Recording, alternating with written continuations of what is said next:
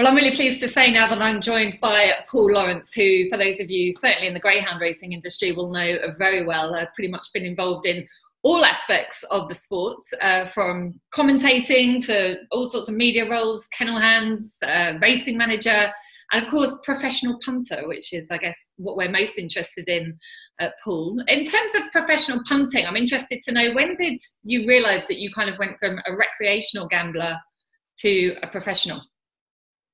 Well, that was easy. That was 2001 when I was going to Romford, and I just started broadcasting.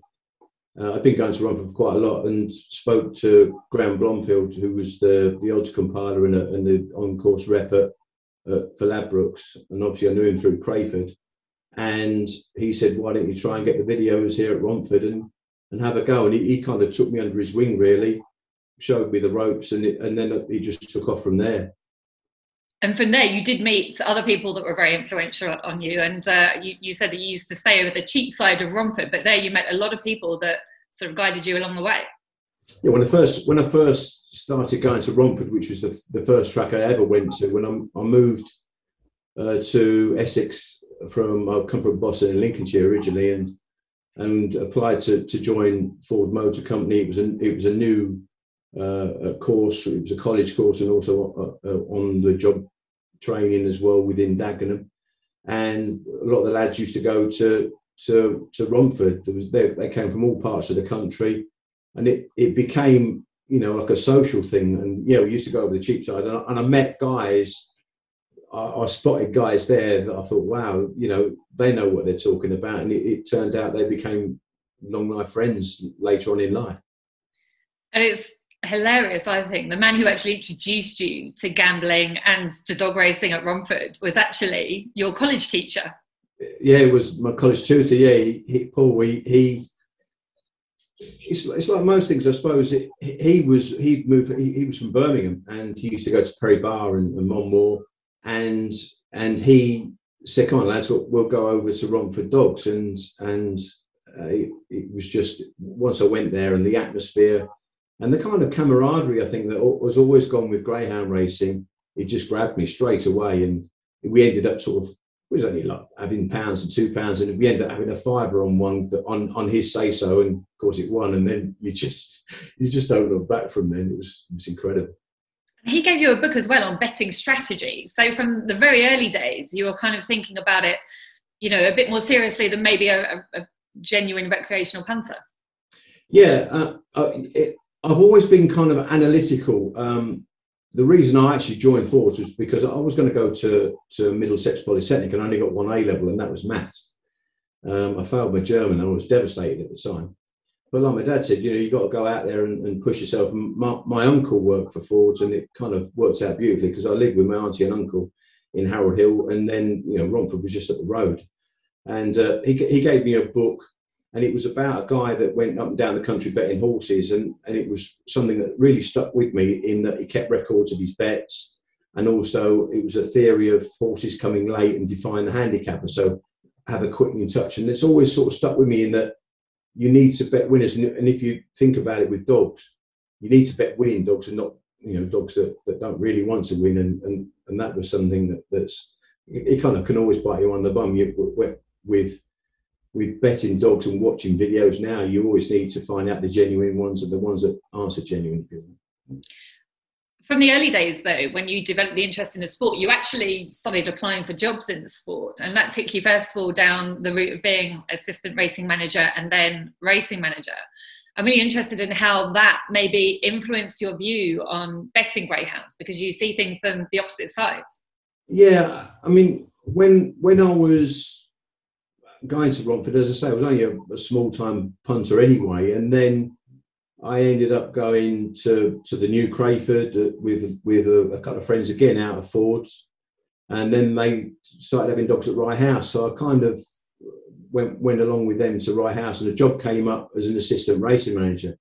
And I've been at Ford's for 10 years, and I just wanted to do something that little bit different, and getting into, it was a big jump, obviously, to leave Ford's in the first place after being there 10 years, but I just was so into greyhounds, it appealed to me, and became an assistant. And then you learn all the traits of how to grade, trials, watching dogs, where they run, that sort of thing, and learning about the mechanics of the sport in general, really.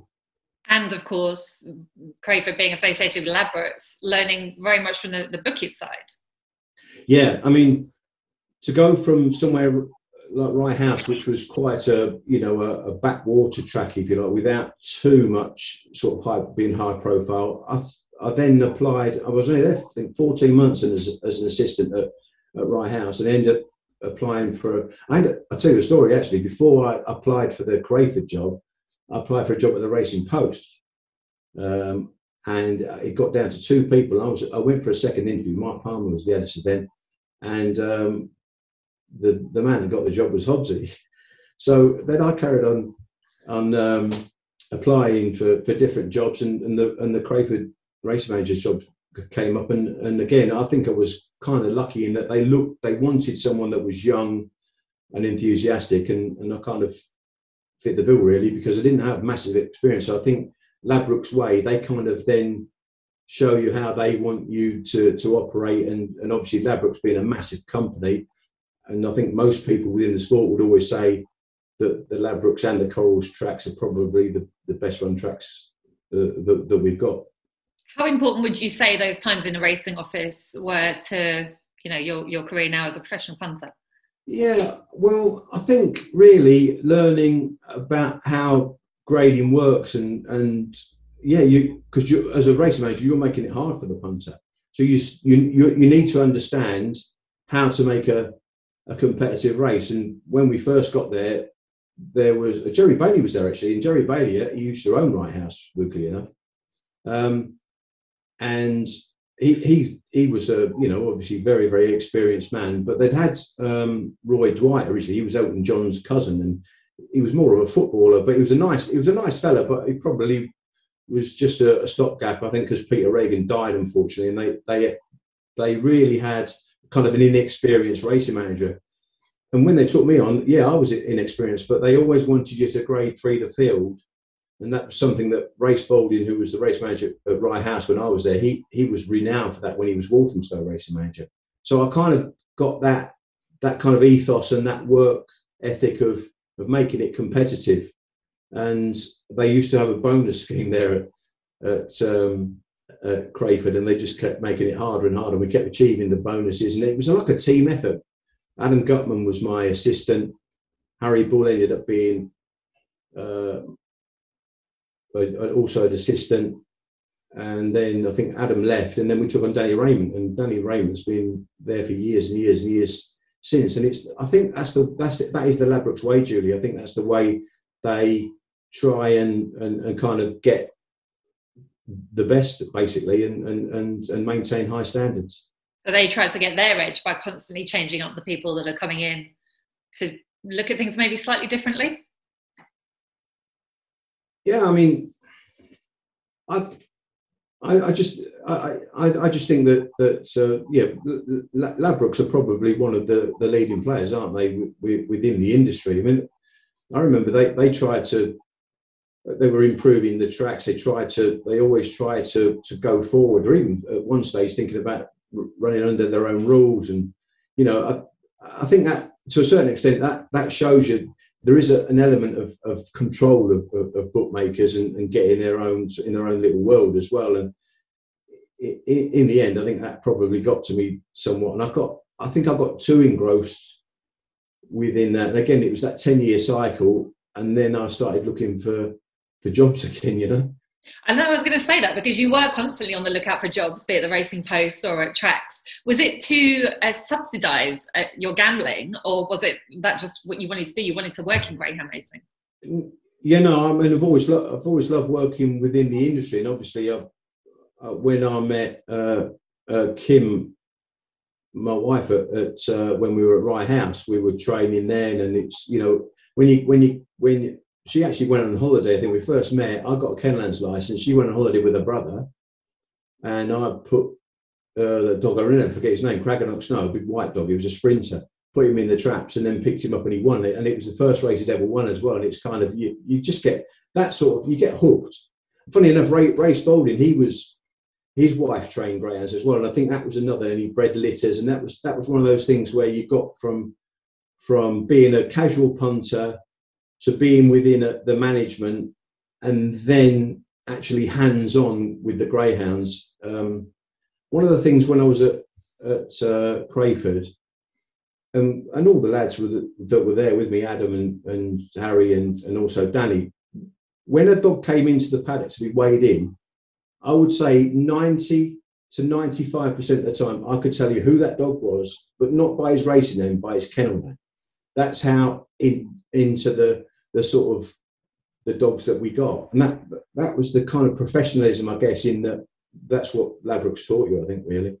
I actually notice that a lot now with trainers and kennel hands at tracks. You know, they know all the dogs inside out at their given track.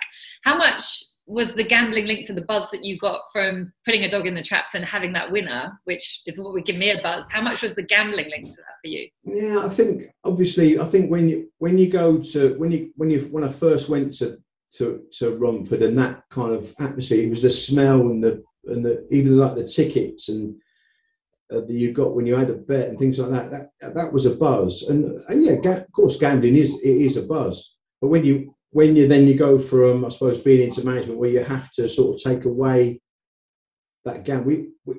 Some of the lads we still went to Romford, or we went to Hackney, say, as a bit of a busman's holiday, just to get out of the environment of the Crayford circle, if you like. Because it was Crayford, I find, is a real community spirit, and I've still got lots of friends there. You know, the Illingworths, they were there.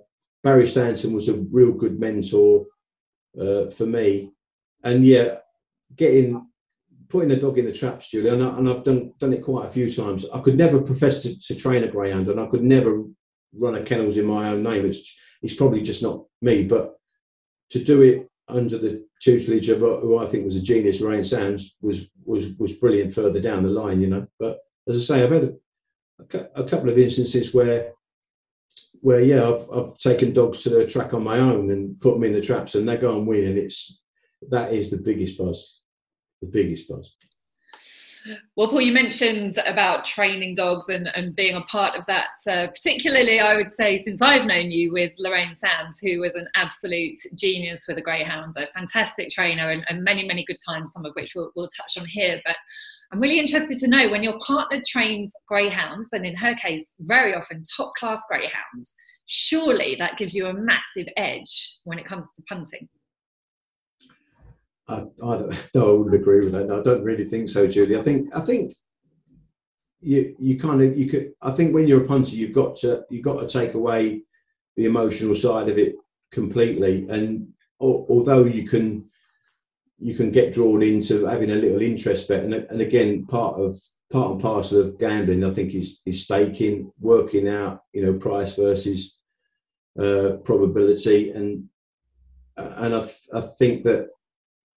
Sometimes I think it's renowned that trainers can be the worst tipsters in the world, and the only one thing I would say is with Lorraine, there was no stone left unturned. That dog got the best of everything. What about from a sort of, you know, knowing your dog point of view? I've heard kennel hands talk about stories where, you know, they would go to get a dog out of the kennel on a particular day. Some days they'd come out bouncing, and other days they'd just come out normally. And they would know what days that dog is going to win because of its, you know, we all wake up feeling good and bad some days. Was that helpful? Yeah, but like I always say, you've still got to put them in the traps. And again, another part of gambling is trap draws, Julie. You know, that they are key. Obviously, I did the thing last year on Derby Lanes, and that's something again that was been instilled into me. I know two lads, Paul and Alan Richardson. We call Paul Podge. Known him years and years and years since sort of 2001, 2002, since I started gambling. And they were the lads that I met on those steps, probably 1981. That I didn't really realise who they were and what they were all about at the time. But Podge in particular has taught me about the lanes and the lines that dogs run to the turn, and that's something that when I was at Crayford, that is something that I always did. I always would pride myself on putting dogs in the right boxes, and I used to make notes for the race card. Obviously, there's a lot of sort of mention recently about race card comments and stuff like that. And one of the lads that used to write the grading cards, that obviously you get the official results, but when you grade, you have a grading card. And there was always a man that used to come in on race nights and race days to fill in the grading cards. And if he got a bit too descriptive, he'd be throwing his pen down and getting a little bit irate. But that's something that I took great pride in, is being descriptive, and to make sure that when I graded that dog, I put that dog in the right box. There was no way that I was ever going to put in a dog in a wrong box to make it a competitive race, if you like. Just wasn't going to happen. And I think that's something that you have to be aware of when you're a gambler. But going back to the part of training, I think that all you can do really is make sure that dog is, 100%. And Lorraine was great at doing that, and her father as well. He fed the dogs to perfection, and between them, that it was a joy to just watch them change a dog's diet, change the amount that a dog was fed. And of course, I was just part and parcel to that. I just basically, when Lorraine was training, I just did as I was told. We used to treat dogs, we used to use Ron Mills and George Drake, physios, and we used to have a big long list of treating dogs, and that's what we did to get the best out of those dogs. And I could never remember, Lorraine taking any chance with a dog that was only even partly sound, and her dogs would always go in there, 100%. And she certainly got her just rewards. You guys had some fantastic times with some brilliant greyhounds. I think my favourite memory from your kennel was obviously Spirit and Louis winning the St. Leger, but not just winning the St. Leger. Me being me, obviously, particularly remember him coming up to the bar at Wimbledon Dog Track afterwards. That was one of my favourite memories in greyhound racing. I always say, I think to be a dog trainer, you need to be a bit cranky as well. And Lorraine's definitely that bit of a Fruit Loop in that. But she loved the dog so much, and the partnership she had with Gail was quite special. And you mentioned about the Leger. He'd already won the Regency that year. He'd already won the TV trophy. And for me, once we won the TV trophy, he was an 8-bend dog. He could really just dominate the 8-bend scene. But she actually bought Spirit of Louis because she wanted to win the Leger. I mean, that was when he was a pup, and obviously it never, or hardly ever, works out, but it did in this case. But I remember we were in the dog kitchen. We used to have quite a few conversations in the kitchen, and Gail was talking about going for the Leger, and I looked at her and I said, "Are you mad?" I said, "Go for the Leger. He's got to go for 10 bends," and that was a bit of a joke, because I went home and I looked at the Racing Post, I looked at the betting, and I thought, well, he can beat that. He can beat that. He can beat that. I thought, well, maybe it's not a bad idea. And of course, the rest was history. But they were brilliant times. Even leading up, when you talk about stories and the way that you say about trainers and their opinions, Spirit Louis had a catalogue of errors throughout. It was a 4-round competition in those days. He went from getting a bee sting between, I think, round 1 and 2. He went off colour between round 2 and 3. And in the semi-finals, he dropped back and he ran a weird race, a strange race. And he looked out, and somehow he dropped his head down on the line and came third. And when he came back, he was on 3 legs. I get emotional talking about it now. And Lorraine went, he won't run in the final. And she worked on him and treated him and got him into the final. Of course, before the final, everyone thought, well, he can't win the final on that semi-final performance. So you say about having a little bit of an edge. That was an edge that night, because I was stood on the steps at Wimbledon, and his price just get bigger and bigger and bigger. And I was betting on Betfair, and I just kept pressing buttons all night. And I didn't even know how much I'd won until I got home. And it was quite a substantial amount. And I cheered him home like I had a remote control on him that night. He turned fairly handy, and that's all he had to do was turn handy. I think it was director's chair, and the leader was Lenson Joker, and he came whizzing through, obviously, and those immortal lines from Errol, Louis wins the Leger. It was just, brilliant. And that night was fantastic. Yeah, it was fantastic. Really great celebration. I think I ended up with, like me being me, I had a bit of a sham that night. ended up with his parading jacket on my head, and went to the bar and looked round and kind of bought champagne and bought drinks, and then looked round. Of course, then the Sky transmission had ended, and also looked round, and there was Gary Newbon and Hobbsy and the rest of Lenny Ponder, and it kind of got the bill got a little bit. I think that's the biggest bar bill I've ever had, but it was worth it, and it was quite a pleasant surprise when I got home and saw my Betfair account. Excellent. Around that time you met Lorraine, you were punting at Romford. You were also trying to forge a career in the media in greyhound racing. And Lorraine was really supportive, both the punting and the broadcasting. How important is it, particularly on the gambling side, to have someone alongside you who is supportive of it? Oh, massively. Massively. And that is the one thing about Lorraine. She doesn't really bet herself particularly, but she understands it. And yeah, no, it was massive, because when I kind of got into that, where I really needed to move on in my career, and I was looking at moving to Ireland, all sorts of different things, and that when that advert came up for the broadcasting with Go Barking Mad, I thought, well, that's me. This was designed for me. And I was really lucky because I went for the screen test, and I did my screen test with Ozzy Osman, who'd done all the live TV stuff at Walthamstow and things like that. So it was almost like he took me under his wing, and he said, if you don't get the job, after we did it, he said, if you don't get the job, it'd be a travesty. He said, you were brilliant, which was a great, sort of encouragement for me. And the reason I went for it was because Paul Jacobs used to be the track commentator at Crayford, and every now and again he got into a bit of regularity of being a bit late. So I used to commentate. I just commentated on the first race, and I quite enjoyed it. And people said, well, you weren't too bad. And that kind of gives you that encouragement. And Lorraine was a big advocate of me when I did outside broadcast for Go Barking Mad and stuff like that. And yeah, it was good. And even then, as I said to you, in that 2001, when I started there and started going to Romford, and Graham Blomfield said to me, get the videos and start professional punting. I thought, because I've always made it hard for punters. I was only a casual punter on the horses, basically. And as I say, if we had a night out at Romford, it was just a casual thing for me. But Lorraine was very good at getting me out of maybe a bad run, which I think you need people to understand that you can't win. You can't win all the time. I defy anybody. I know a lot of people say, "Oh, yeah, win every month." I don't win every month.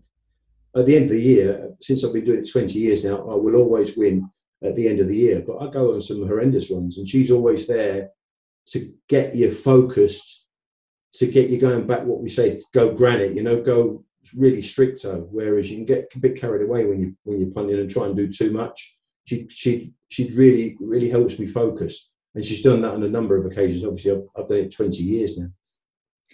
There's a number of challenges to overcome when you're professional punting. I think dealing with losing runs is one of them. Another one was that when you were punting at Romford, in the end, you found it difficult to get on at Romford. And so you changed your way of doing things, brought more technology in, I think it's fair to say. And around that time, you also met Gary Noble. Yeah. I remember actually I was in the studios at Ladbrokes, because I was freelance broadcasting, then doing a lot for Go Barking Mad, and doing work for Ladbrokes in their voiceover studios in Harrow. And I just thought, when we were going to Romford and again, going on bad runs, maybe it was in the middle of that where things weren't going that great. And I'm just thinking, this isn't working. And then, like you say, hard to get on. And I suppose the bookmakers there at Romford, in the end, they're not going to keep taking your bets. I contacted Jerry Croxford. Jerry's done a Star Sports betting people interview himself, and Jerry said, "Yeah, we've got a video watching system." He said, and it's instant videos. He said, and it's easy to watch that and then watch the pictures. So we kind of got introduced then, or he introduced me to Gary, and Gary had set up this video watching system. It's amazing. It's changed the way, instead of watching videos and making notes and all that sort of thing on the old fashioned way of doing it. it kind of revolutionised the way I was then punting, and again gave me a bit of resurgence. And then it was like almost like a co-op of guys together in an office wanting to do the same thing and knocking around ideas. And again, that was something that I did with Alan Richardson at Romford to a great success in those early days. And then, you know, kind of did it again with a different group of lads and a different track. So Gary Noble was quite a big influence on you, changed the way you did things. Yeah, I mean, Gary's one of those lads that he's just steeped in history with greyhounds, punting. He's been a bookmaker, he's been an owner, he's been a punter, and you know, a guy that I've got a lot of respect for. And again, you learn stuff from other people. I think, you know, I'm 58 years old now, Julie, and I still do not stop learning. I think you've got to have the ability to listen to people. And again, it doesn't matter how old. People with experience are great, but again, more recently, I bumped into some younger lads as well. When Lorraine had her Go With Flow, Florence, we've still got her indoors now. She started training back again, and under an owner trainer's license, we went to Perry Bar. I met a guy called Dan Ashton there, and I knew instantly he knew what he was doing. And you can learn. And we sort of switched to Perry Bar and stuff like that. And there's lots of young guys. You know, you see people like David Mitchell within the industry, young Tom Mumford. Tom was in the office with Gary. You can learn so much. It doesn't necessarily have to be an experienced person. It can be an enthusiastic person. I think that's what, when you're in the greyhound racing, I think that is what grabs you, is the enthusiasm and the community spirit that you get within the sport. Well, Paul, I want to get into the nitty-gritty of the gambling now on dogs and being a professional punter. What does a normal day look like for you? Generally is doing videos. And I mentioned about, you know, the old way of watching DVDs or videos as it was then as well. And then I always had my race cards and made notes on the race cards, and then would print off the sheets. And I kind of got out of that habit when we were at Chingford and doing the cards with Gary Noble. But I've now developed it and adapted it so that I run off the race card proof. So where I don't get programs anymore, I'm basically working from home.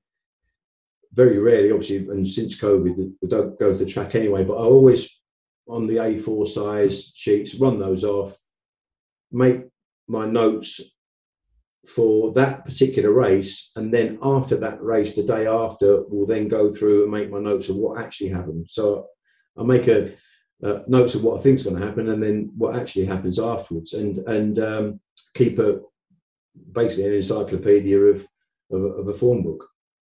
So what are you looking for when you're looking at the form? I suppose looking for, again, we mentioned this, track draws, make sure that your dog gets a clear run. You're looking obviously to try and bet the fastest dog in the race, but it doesn't always mean that you get a fast dog with a bad track draw. Sometimes that would lend itself to it not winning. So, and the other important thing that I do, which I think I've actually got in my later years really proficient at, is pricing up. So price is always going to be key. So, you know, as I mentioned before, you know, price versus probability, and it's something that you can make a dog a 6-4 favourite, and it'd be a good thing. If you don't get 6-4 and it ends up being backed and going into 4-6, 8-11 on Betfair, I might even turn around and go from being a bet to a lay. That's how those margins are. That's the belief in your prices. So you're basically trying to be master of your trade, where you believe in your prices and your prices are everything. What about overcoming challenges of gambling? And I'm assuming COVID has brought a pretty big challenge for you, particularly in the first lockdown when we didn't have racing here in the UK. How did you manage that? Well, I'd started, I think I mentioned, I started punting when we first moved to Leicestershire. we're in Waltham on the Wolds, and we moved here to get mortgage free, and we were kind of going to Perry Bar when we had Florence. And I was doing Perry Bar, and then things changed there when the Hall Green train was in. I just kind of didn't feel comfortable, and we ended up then moving Florence to Nottingham, and I got into Nottingham probably about 3 years ago. And funny enough, when I was in between looking at tracks before, well, I think I mentioned when I left Romford and I switched and did Crayford, I got the videos from Mel for about 3 months, and I waited and waited and waited. And I think I had about 17 bets and had one winner, and I just couldn't make it pay that. I couldn't get that difference between the speed at Romford and Crayford to the gallopers at Nottingham. But I feel, again, I probably got, as I've got older, my ability's probably improved. I think you need sometimes to take 2 steps back and not get carried away. I think sometimes you can compartmentalise dogs. You need to be quite open-minded, and sometimes the best bets that I have are dogs that have had 50 races around there. Most people will say, oh, I always look for a pup or something that was really unlucky. But I think sometimes it's trap draws, and if you know that dog has got a little bit of an easing grade, and there are grades within grades, but it's that ability to understand that speed. I'm not really massive on sectionals. I don't really go a lot on sectionals per se. Obviously you need to be reasonably quick at the end of or the end time, and that gives you a guide. But again, going allowances can be a little bit of it's one man, so race manager's opinion against yours sometimes. So that has to be taken into consideration. That always comes through when I'm doing the notes the day after, where I look right the way through and say, did they get that right? Did that dog actually go that little bit faster? So yeah, getting into that routine of basically doing videos, working hard and getting your prices, and then from then trying to sort of say, well, am I going to try and get an early price bet, or am I going to wait, or is it going to be Betfair, and what's it going to be? And that, again, it's just assessing it all, and in terms making judgments. In terms of switching tracks, when there wasn't racing here, you very quickly had to switch to betting on Australian greyhound racing. So how did you find? I mean, there's lots of differences in Australian greyhound racing. How was that? Yeah, again, and going back, it was I got back in touch with Gary and said I'd like to get into how do you get what, do you know any websites where you can watch videos? He said, well, I'm actually developing the track dog system that he had for the English dogs into the Australian model, and again, he did it brilliantly, and we started knocking ideas around, and we were doing the Victorian tracks, and I knew through my Go Barking Mad days doing the racing there, which at the time, that was 2001, I got hooked on. There was Brett Lee started there, and I was really into the Australian racing bad, and it kind of then came full cycle, and I was suddenly realised that I wasn't the only one that was doing that sort of thing. There were a lot of other lads getting involved, but I found it hard, Julie. I found it really difficult to get into it because we were doing the Victorian tracks, and they can go from Warragul to the Meadows to Sandown, and all different tracks. They don't need to grade at one particular track, and I got, again, betting really small to just feel my way into it. Got into a good rhythm, and then just hit a brick wall, and I found it really, really difficult in the end. And that's when I kind of then I rung a man that I'd rung a couple of years ago, Harry Finlay. I knew Harry was into the Australian dogs, and we started chatting through, and I kind of started again, and we started then leaning towards Western Australia a bit more, Perth, the Mandurah and Cannington, and that has been a real success, something that I've really enjoyed doing. And then Nottingham came back, and I started getting back into Nottingham, and the Derby came, but I've kept doing Australia, and it was hard. It wasn't easy. It's all about adapting and learning and developing all the time. Gambling isn't easy, Julie. Don't let anyone tell you that it is. I make a living out of it, and I make a decent living out of it. But it's never, ever a guarantee that you're going to win. And I know in the long run, I'll always win. But those tough patches in between, they're not easy. And that's why you need a good woman by your side. There's no danger there. I think it takes a hell of a lot of commitment as well. Your style of gambling is sort of little but often, if you like, isn't it? Yeah, I'm not a big player. I'm not a big player at all. But again, it's these prices. I'm always looking for value. I won't really bet too many short ones. And again, everything's key. I mean, last night I bet a dog at 11-10 that I made 4-7. That was in an open at Nottingham. But generally, I'll be looking for a dog I make 6-4, 7-4 that gets chalked up 9-2 and 5-1, and you try and take advantage of those early prices.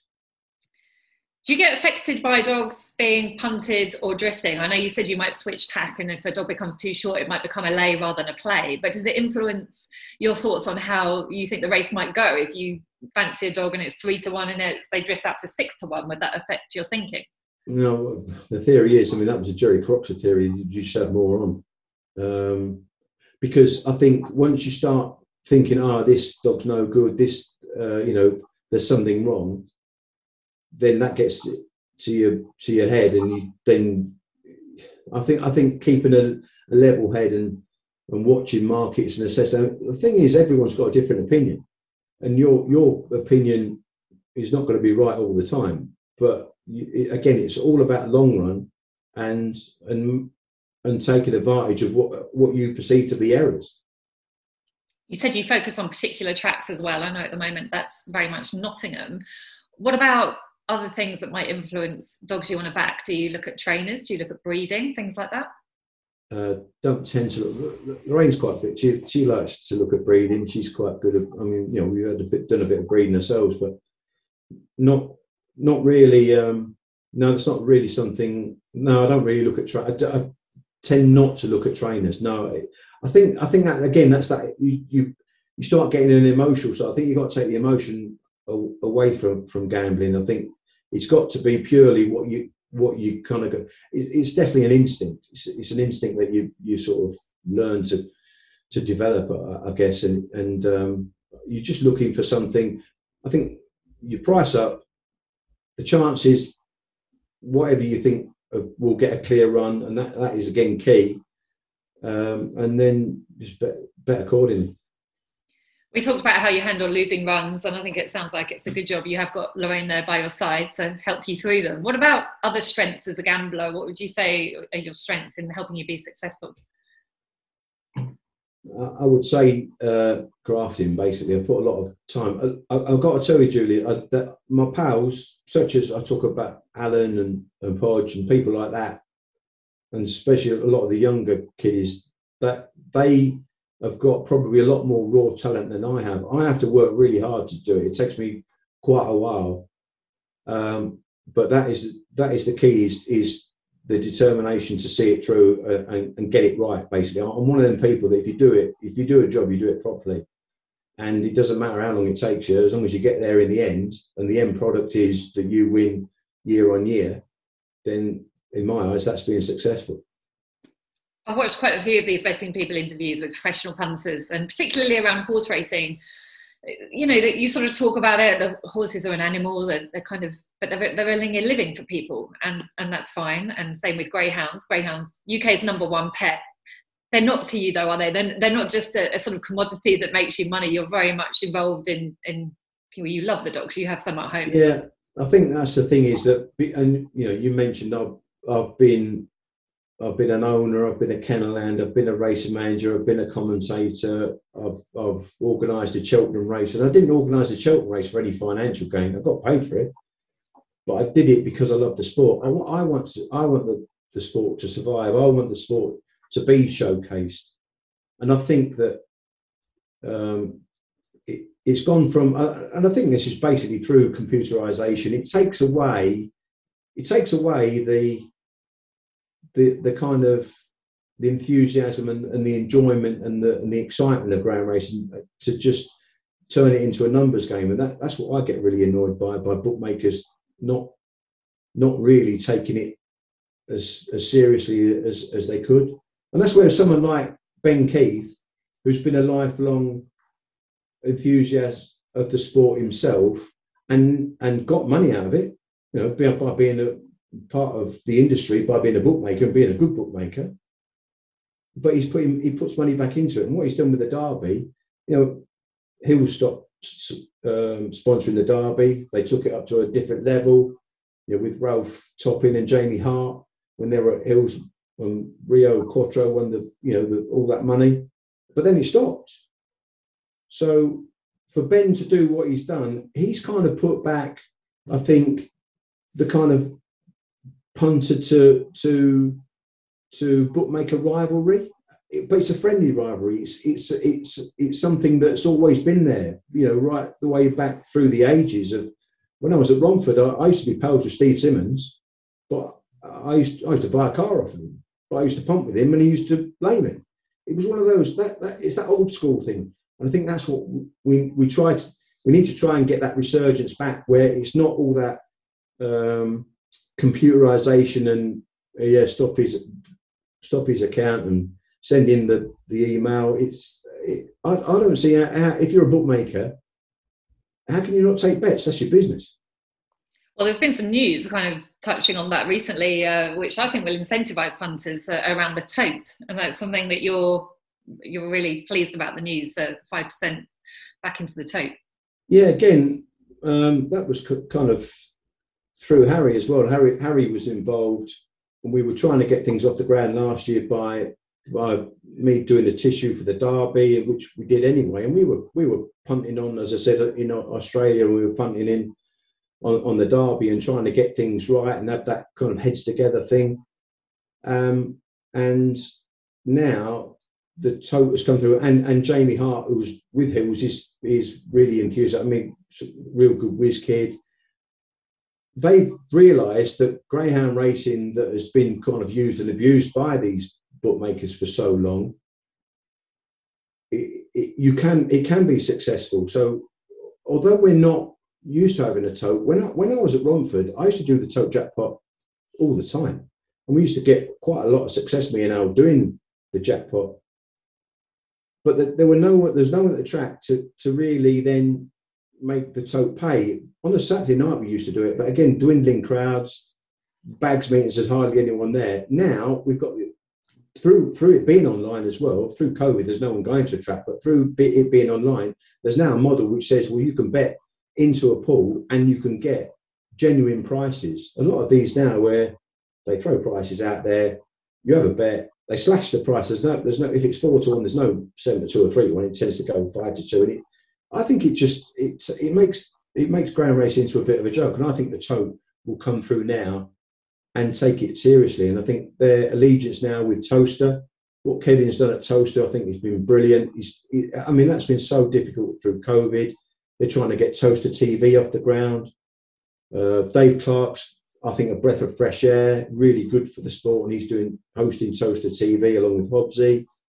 And I heard news today, hopefully, I might be able to get some kind of commentating job there as well, which I think it just helps to make, again, the sport professional, appealing, and hopefully a resurgence again through this assistance through the tote. Yeah, I think in hard times there's quite a lot for the sport to be positive about at the moment. But I just want to finish this interview with one last question. I'm sort of aware that there'll be regular people watching this who might have been thinking about a career professional punting, regardless of what's happening in the world. But there'll also be people who have lost their jobs, maybe furloughed, watching this. What is your advice to anybody who seriously wants to get into professional punting? Well, funny enough, I've got 3 sons, and I've never told them to punt for a living. I never encouraged them to punt necessarily. The 2 oldest ones, they actually went in shops for me in the old days. They helped me get on.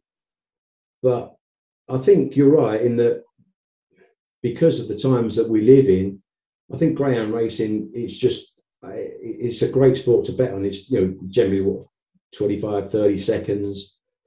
I think that these days there is an ability more and more, and I think the Ladbrokes and Course Tracks are now giving videos free, which again is such a massive tool for you to be an expert, if you like, or get a bigger insight into basing your bets in the first place.